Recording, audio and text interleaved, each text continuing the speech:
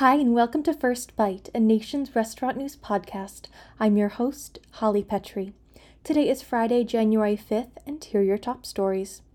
First, TGI Fridays is closing 36 U.S. locations and selling 8 restaurants to its former CEO. The casual dining brand agrees to a deal with Ray Blanchette as it shutters underperforming locations. Second, 2 California Pizza Hut franchisees lay off delivery workers ahead of minimum wage hike. California raised its minimum wage to $16 an hour, while fast food workers must be paid $20 an hour starting April 1st as the Modified FAST Act takes effect. Third, influencer marketing is becoming a necessity for restaurant brands. More restaurant brands, big and small, are shifting their marketing dollars away from traditional advertising toward influencer relationships. Fourth, look who's franchising now, Winter 2023 edition. 5 early and mid-stage concepts that have just announced franchising or franchising expansion, from Nashville hot chicken to cheesesteaks. And finally, White Castle plans the return of the Valentine's Day Love Castle. Reservations open Friday for a one-night full-service fast food restaurant experience. Now let's dive deeper into one of these stories. Undeniably, one of the biggest trends of 2023 was restaurant brands leveraging influencers on social media to sell their products. These influencers resonate with the coveted Gen Z demographic and help position brands top of mind, even if just for a fleeting moment. And apparently, they're very effective at convincing others to try a menu item. Consider Chipotle's Fajita Quesadilla campaign with TikTok influencers Alexis Frost and Keith Lee, for example. The 2023 promotion helped generate 2 of the company's top digital sales days of all time.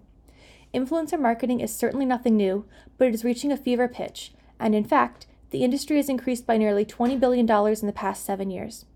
Restaurants in particular are well positioned to capitalize on this trend.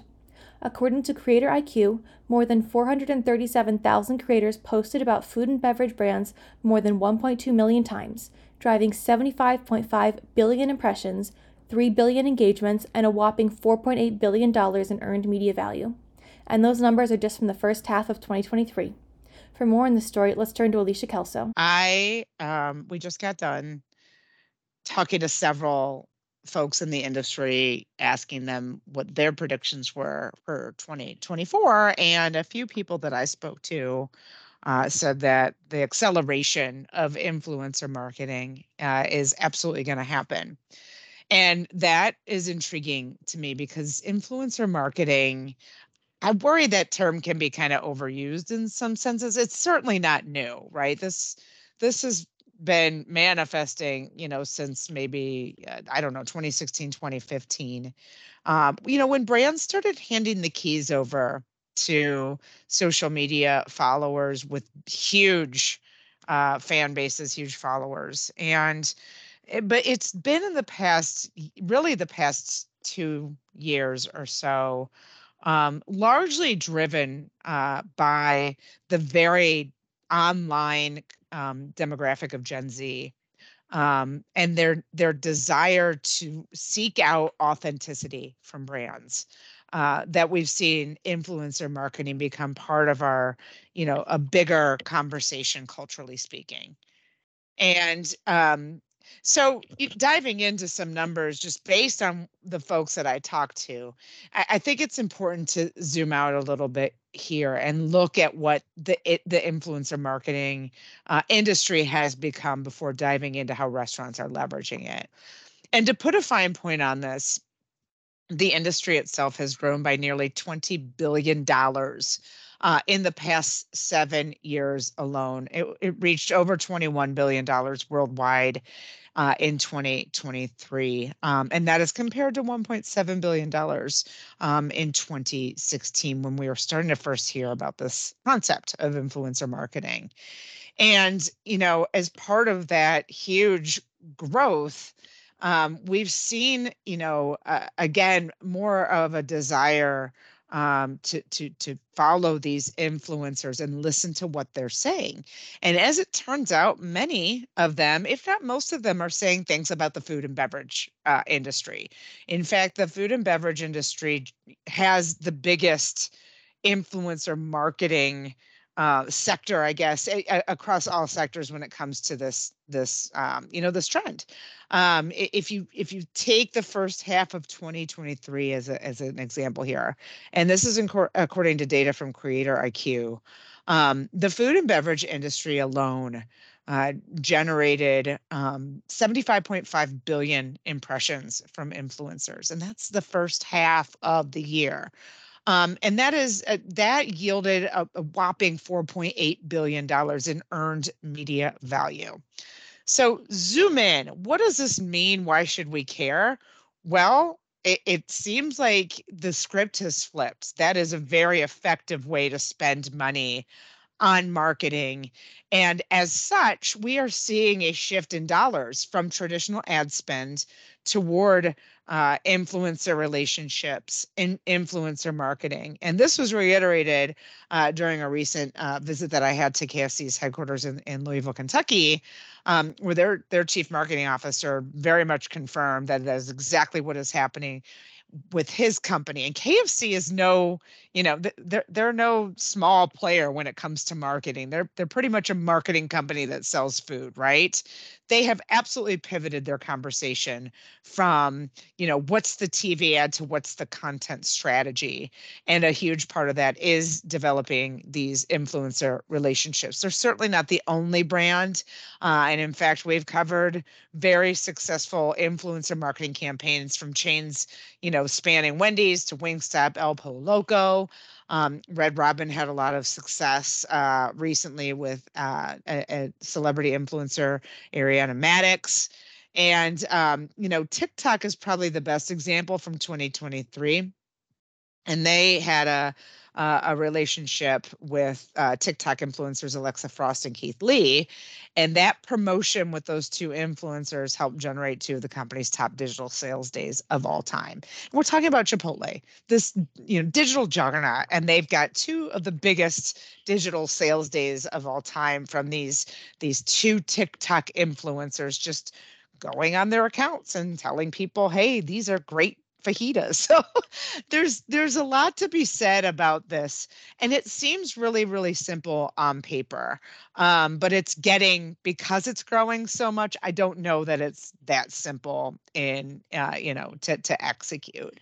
And in fact, I spoke to a woman named Kate Finley, who's the founder of Bell Communication, and she has worked with more than 100 brands, helping them execute on these influencer strategies, because honestly, the territory is very, very new for restaurants that are focused on menu innovation, service, and operations.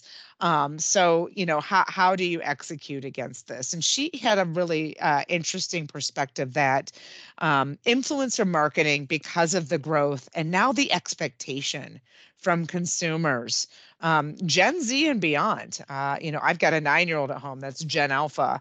He's heavily into these influencers. When I'm watching him engage online, I don't think this is going to go away. And in fact, she told me that this is now pretty much a necessity instead of a nice to have. And the cool thing about influencer marketing, if it does sort of level the playing field of brand awareness, of top of mind awareness. You don't have to go out and hire US Weekly TV Star of the Year, Ariana Madix, like Red Robin did. You can tap a local influencer in your market that you're, trying to promote. If you're an independent restaurant, for an example, find a what they call nano influencers or micro influencers, folks with 2,000, to 10,000 followers, but heavily engaged followers. You can find one of those for a pretty affordable cost, and they, and tap them to promote your opening or your menu item. And this is where the I think the trend becomes really interesting, is that leveling of the playing field, where we are seeing a lot of independents and smaller brands jumping into this with full force, because it is a better return on investment. It can be more affordable in some, if not most instances, in traditional advertising. You can pay a nano influencer a couple $100 to go and promote your menu item to their thousands of followers, and so on and so forth. And in fact, there was a a small 9-unit company out of California that I talked to, Rooster and Rice, who did just this when they had an opening in Irvine, California. So again, we are seeing this influencer trend grow and manifest in ways that I don't think anybody would have predicted back in 2016 when we first started talking about it. We're seeing it span all sizes and scopes of budgets and brands, and I think that's the really intriguing thing about this. And what's really notable, and I think what is the most important thing here for brands to understand and not be dismissive of this trend. I tend to be cynical and Gen X and why would I trust an influencer, right? The thing is, these Gen Zers and millennials, and as I mentioned down to Gen Alpha, they truly believe what influencers are saying. A Morning Consult poll found that over 60% of those consumers report that they trust what social media influencers are saying. So if you're paying somebody to go online on their social media accounts and tell them that your burrito is really good, more than 60% of those consumers are likely to believe them. And that is really, really powerful stuff. And we will continue to see influencer marketing grow and change. Wouldn't surprise me if we saw some regulations maybe coming down the pike. Stay tuned here. It's kind of, I still think it's early days, but it's kind of fun. And we will certainly keep you posted. And we'll certainly see a lot more brands trying to figure out this new and growing landscape. Thanks so much for listening to today's episode of First Bite. We'll be back on Monday with a brand new one. Until then, stay up to date with all your news on Enron.com.